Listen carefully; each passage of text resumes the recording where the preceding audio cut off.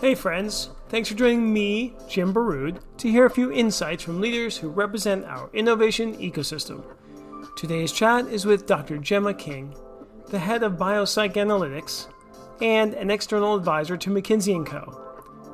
She is also a former consultant to the Australian Defence Department, as well as the Australian Olympic swim team. Thanks for having me. So I do lots of different things, but primarily I'm a researcher, and I am a research fellow at the University of Queensland here in Brisbane. And I look after PhD students, and we're looking at psycho-physiological research. So looking at human performance from the lens of how does your physiology and your psychology interplay to either make you a better person or how inattention to these factors can actually be a detriment to your performance.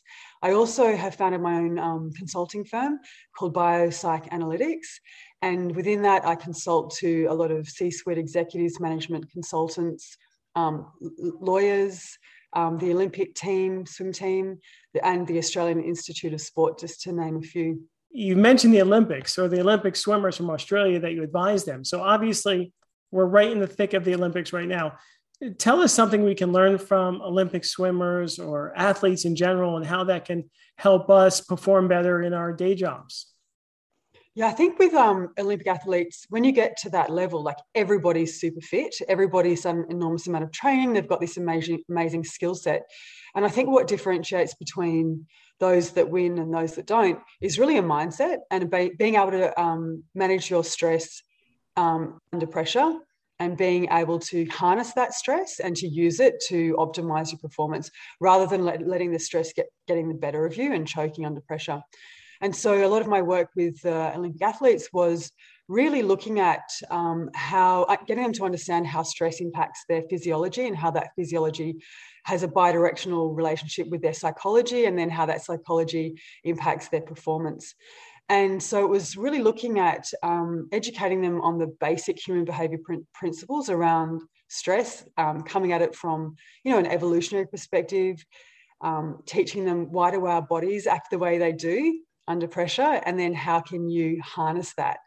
And then also looking at getting a lot of psychophysiological granularity in their perception. So that really means that, okay, if you feel something, it's not just bad, but looking at there's different categories of bad. So what is making you feel bad exactly? Is it coming from your body? Is it coming from your mind? And then being able to understand how to get yourself out of that bad state and into a good state at will. And sort of like, having mastery over your psychology and physiology. And, I think this was really a bit of a game changer in terms of, bridging these two usually disparate domains. So physiologists used to be over here and psychologists used to be over there, and never did they meet.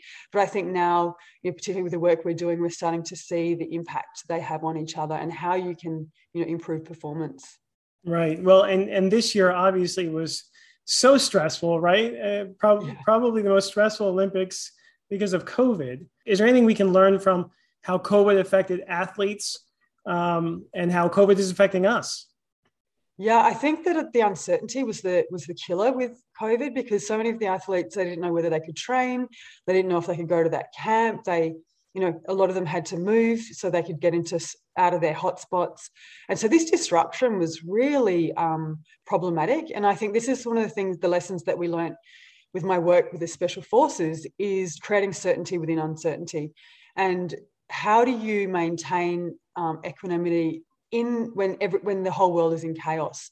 And so we got a lot of those lessons about, focusing on process, focusing on the controllables, understanding when your physiology was starting to get the better of you. And we learned a lot from those guys who had been in the most stressful, the most uncertain, places on the planet. And we distilled those lessons, brought them back, and transmuted them to something that the athletes could work with. But I think, also there's the notion of the audience effect. Most of these athletes are really used to being in a performance environment where there's screaming people and there's lots of hype. And for some athletes, that was terrifying, particularly some of the younger ones. And I think maybe not having all of that hype could have, improved their performance, where other athletes, they love that energy. They sort of build a riff off that, the clapping and the screaming, people yelling their name, and that would really like propel them to go faster. And so, we spoke about, have an introspect about how do you think the lack of audience would impact your performance. I think it's probably got a lot to do with introversion and extroversion. Right. Well, you've studied a lot to do with the brain and emotional intelligence. Can you talk to us about that in general in very basic terms, and so we can wrap our heads around sort of that as we sort of consider how we perform in the workplace? Yeah, so emotional intelligence, I think, it's been around for 20 years, this notion, but I think people are really starting to understand the importance of it. And I think there's been more in organizations, more of an effective revolution where people go, wow, this stuff is not only really important from a moral perspective of understanding how people feel and being and caring about it, but having an emotionally intelligent workforce actually makes you more successful and costs you less money. And I'll talk about how that plays out. So the basic principle of emotional intelligence, now there's many models, and as an academic, people fight over which models are more accurate. But so I use the model out of Yale, and it's basically emotional intelligence is the ability to first perceive emotions in yourself. So understanding when you're starting to get emotional, like you can feel it, and having that acknowledgement and perception of it, but also being able to perceive emotions in others. So that's like micro emotion detection, just feeling the environment, like also in groups of people, even when you're on Zoom, understanding when someone's disengaged, someone's listening, someone doesn't agree with you, just looking at those little fluctuations in facial expression, emotional, vocal tone, pauses, so that's emotional perception. Then it's also emotional understanding. So thinking, why is that person having that emotion? Or why am I having that emotion? And it's also about understanding that emotions can, two emotions that would seem seemingly opposite can mix and transmute into a third emotion. So it's about emotional forecasting, having a deep understanding of the way emotions mix and combine and transmute.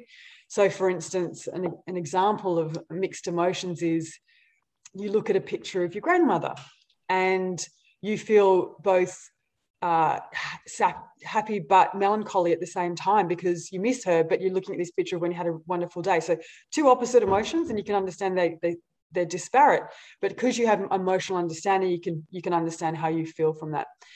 And so, emotional understanding of others is really important. So your boss is really annoying you, and okay, if I am angry right now, this is not going to be good for me. And that goes into that third component of emotional intelligence is emotional facilitation or use of emotion. So knowing how you can use your emotions to benefit yourself in the moment.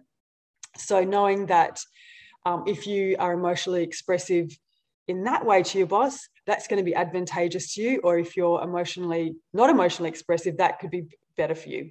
And that goes into the fourth component, which is emotional management. So being able to dampen your emotions when you need to, or being able to upregulate your emotions when you need to. So say for an Olympic athlete, you're feeling nervous. How do you downregulate? But then you don't want to downregulate too much. You need to be able to amp yourself up and get yourself hyped and get the adrenaline surging through your veins so you perform better. And it's also, I suppose, for leaders or for team people running teams, that the team's got a certain job to perform. How do you either ramp the team up, or how do you get them down regulated so they can concentrate? So it's not only emotional management of yourself, but emotional management of those around you. So that's kind of like academic model of emotions. In a nutshell. No, that's really helpful. Now, what about with Zoom and in virtual conferences? Now, we've had over a year and a half now to learn about best practices. But when we apply EI to Zoom conferences, is there one takeaway or one or two tips that you tell all your clients and and people, who are getting guidance from you? Yeah, so this is extremely difficult because humans have emotion detection mechanisms in their brain that really sap from the environment all of the different inputs. So when you are meeting someone face to face, not only are you looking at their eye contact, their body positioning, their vocal intonation, but we also detect pheromones. So, new research has shown that that gut feeling that you get is actually due to the fact that you're sampling pheromones coming off that person into your subconscious. And so these are things like the smell of fear, or if someone is not telling the truth, they will emit a different chemo signaling signature. And this is where you get that gutting. So you go, oh, you have that feeling about someone. It's actually like millions and millions of data points coming into your brain working them out and giving you a feeling, an intuition about what to say or what not to say, or what that person's intention is. So when you go online, like, you lose like 70% of this information and you're left literally with just a face. There's often timing delay, which is super important. Emotional detection really does take into account tempo, timing, which is off on Zoom. But also you're missing the bottom half of their body. And also you're not getting the chemo signaling. And so we're really kind of put behind when you're trying to make inferences about someone's behavior or intention when you're online. And so what I say, and it's also very cognitively draining.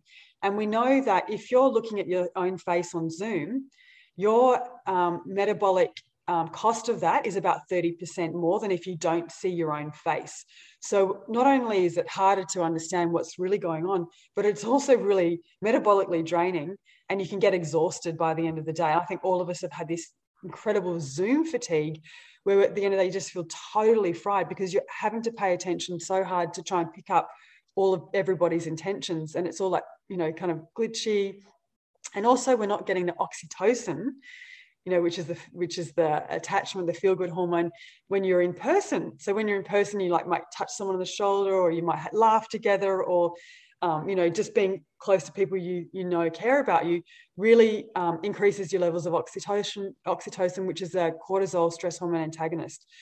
So very, very difficult to navigate this Zoom world. So what I typically say is half of your meeting should be done without the camera on, or absolutely definitely get online, make sure you've got nothing in your teeth, turn off your self view so you can't see yourself, and then so you can maybe see the other attendees, but you're not getting that cognitive drain from looking at yourself. Or even if you really want to know how someone's doing in your team, call them. And we know from research that people's emotion detection is much greater by just vocal input rather than having vocal plus visual input, because the visual input distracts you. Right. And people can pretend they're okay, they can put on makeup, they can change the lighting, you can't really tell if they're not okay, but it's much easier to detect fluctuations in people's emotional state through the voice only. And in fact, interestingly, there's some insurance companies that will employ the visually impaired because they know that their auditory cortex of their brain is much more highly developed, and they are much better able to detect lies and non-truths than visual normal sighted people. Huh. So that's really interesting. Fact. Yeah. So if you want to know how someone is, call them. That is the best advice. Yeah.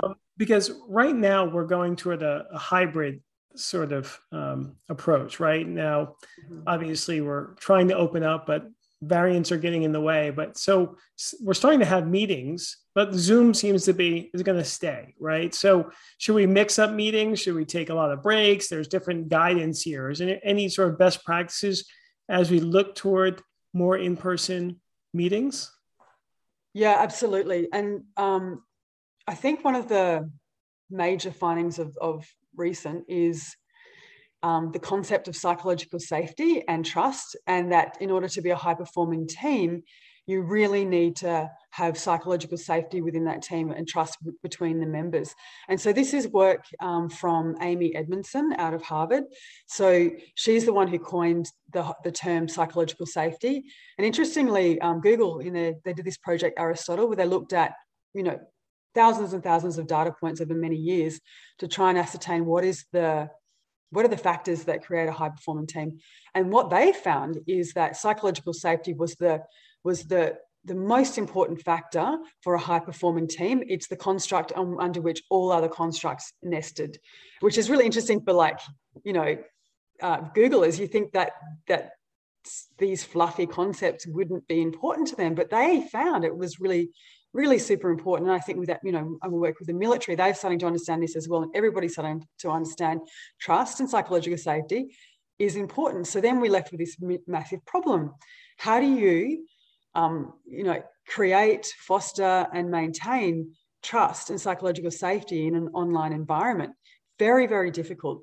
And so what the research is saying is that at some stage, you really should have an in-person meeting with team members at least once, so they can establish communication norms. It's kind of like dogs sniffing each other's out. You really kind of like get the essence of what that person's about. How much can you trust them by seeing them in person? And then, you can have effective teams and meetings on Zoom, so long as you have some pretty specific rules, and it's around that a certain proportion of the meeting is spent doing that social lubrication, doing that banter, talking about our lives, talking about non-work topics, so you can build up that feeling of social capital, familiarity, similarity, likeness.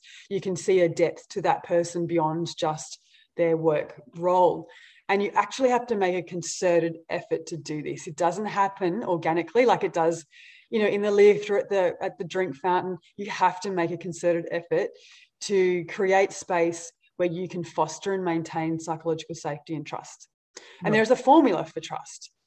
In order to trust someone or to be perceived as trustworthy, you have to be A, B, C. So you have to have ability. So people need to know that you know what you're talking about. Then there's B, benevolence. So people need to know that you actually care about them. And then you need to demonstrate this consistently. So just think A, B, C. And so with Zoom and online communication, the benevolence part becomes quite difficult. So that's where you have to actively engage in benevolent, belonging indicator type behaviors. That's great advice. Really great advice. Now, what about you deal with a lot of leaders? There's a lot of leaders, listening in on this, and innovators and entrepreneurs. Any lessons that you can impart for them to become better leaders?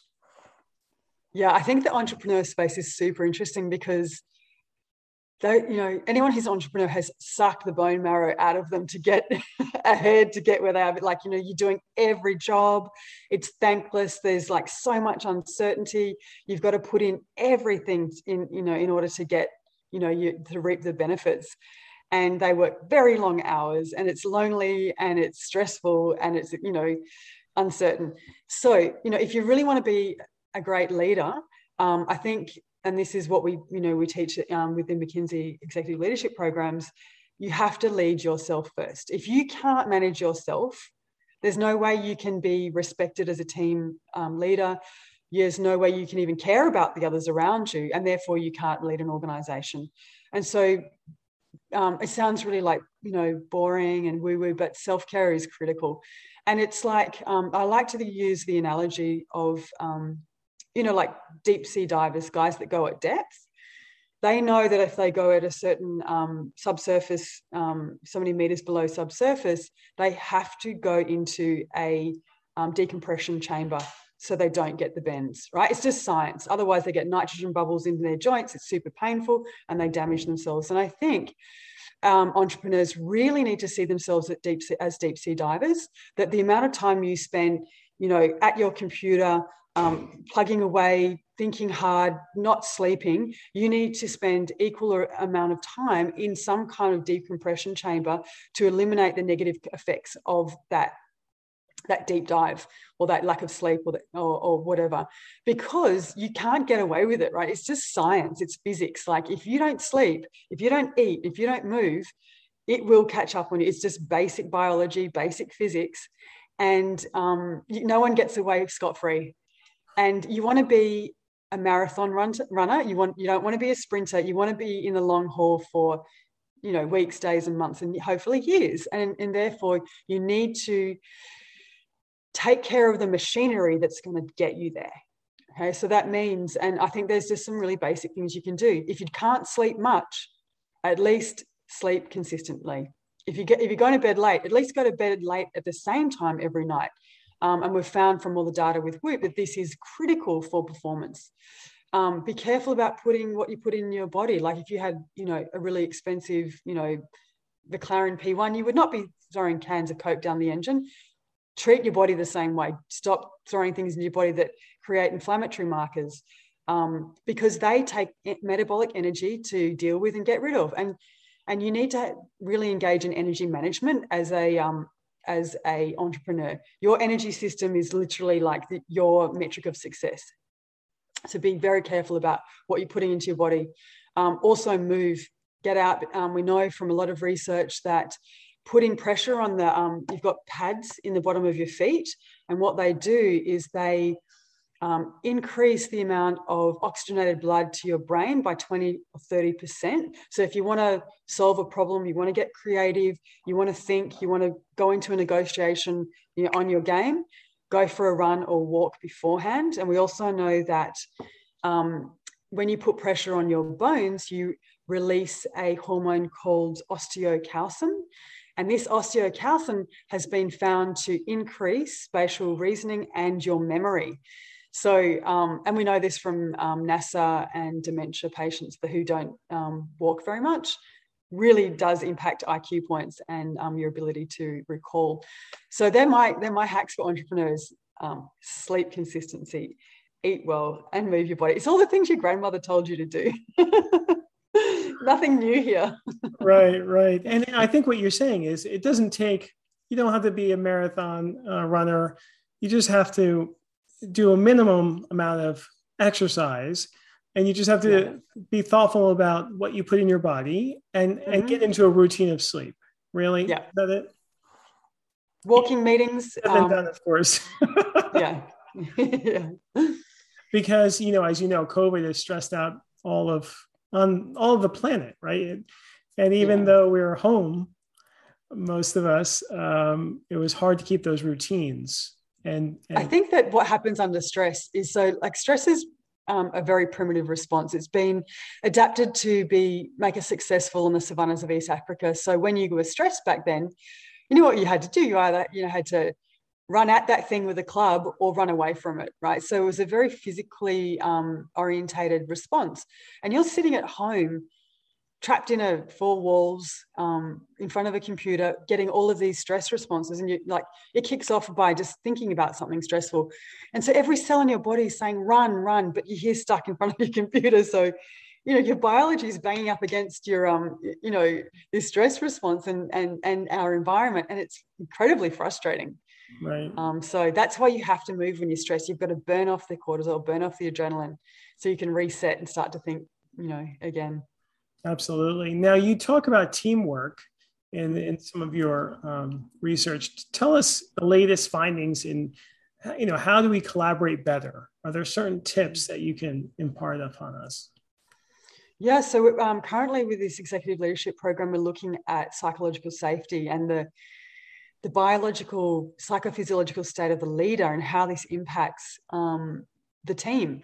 And so, as I spoke about before, if you're a boss, you've had a terrible night, you've had a fight with your partner on the way to work or before your Zoom, this stuff is contagious. So we talk a lot about emotional contagion, and you have to be very careful about your emotional state going into a meeting or going into some presentation, because people smell fear and stress. And it's a hunter-gatherer self, protection mechanism that our clan could pick up the danger signals just by smelling or looking at one person. And we're very, very good at detecting stress in other people, and we also catch it very, very quickly. So I think for leaders that you have to be very cognizant of your emotional state before you interact with your team. And I think that, with so much uncertainty in the world, people don't know like where they belong or whether they're going to have a job next week, or where do they sit in the scheme of things. So I think as a leader, one of the best ways to foster psychological safety is to actively and frequently and often speak in terms that ingratiate belonging, that use belonging indicators in all of your feedback. So for instance, if you've got you have to do a performance review for one of your subordinates, and you need to give them negative feedback, you would say, you'd preface the negative feedback by, I'm telling you this because next time, when we get this client on board, in the future, when you are doing this with our organization, you will be better. And so what that does on a neurobiological level is humans are constantly looking for in-group, out-group indicators. We're constantly scanning the environment. Do I belong? Am I going to get kicked out from the clan? Do they want me? Where's my place here? And I think recent research out of Nature showed that 70% of humans' thought is actually socially moderated thoughts. It's all about our social place in the world. Because from a hunter-gatherer perspective, if you were rejected from a clan or you were cast out from your tribe, it meant sure certain death, and a terrible, horrible, lonely death, violent death. So humans have got this really strong inbuilt rejection detection mechanism in their brain. We're constantly looking, are we in, are we out? And so in modern societies, teams are like modern clans. And so people spend a lot of their time thinking about their place in that team. And if you're feeling uncertain about, whether you're valued, whether you've got longevity, a very good percent of your cognitive resources are going towards thinking about that rather than going towards thinking about the job. So if you make your team members feel uncertain, you literally got a team that's running on half a brain. And the remedy for this is belonging indicators. So if you can preface every meeting or every interaction with something that sort of anchors that person to the clan, to the team, and makes them feel like they've got a future, you will get so much more out of that person than if you just talk normally. It's a secret hack for like really placating that primitive brain and making people feel valued. That makes so much sense, and thank you for that hack. I'm definitely going to use that. Do it with your relationships with, There's a really interesting study where they looked at people who had gotten on Tinder, and they did a linguistic analysis of their script of what they spoke about. And in those pairs where future dates were talked about, 60% more money was spent on that date. So if the girl was like, so where should we go on our next date? He ordered the lobster. He ordered the French champagne. Oh my God. They didn't speak about the future dates. And that's just a great analogy for like, how do you keep good employees? How do you, if you've got a really valued employee, tell them they're going to be here next week. And they'll put in so much more hard work, and they want to go the extra mile for you. That makes so much sense. This has been great. Jemma, thank you so much for sharing your insights with us today. Thanks for joining us. I hope you enjoyed the show. Please like it, leave a review, and subscribe. See you soon.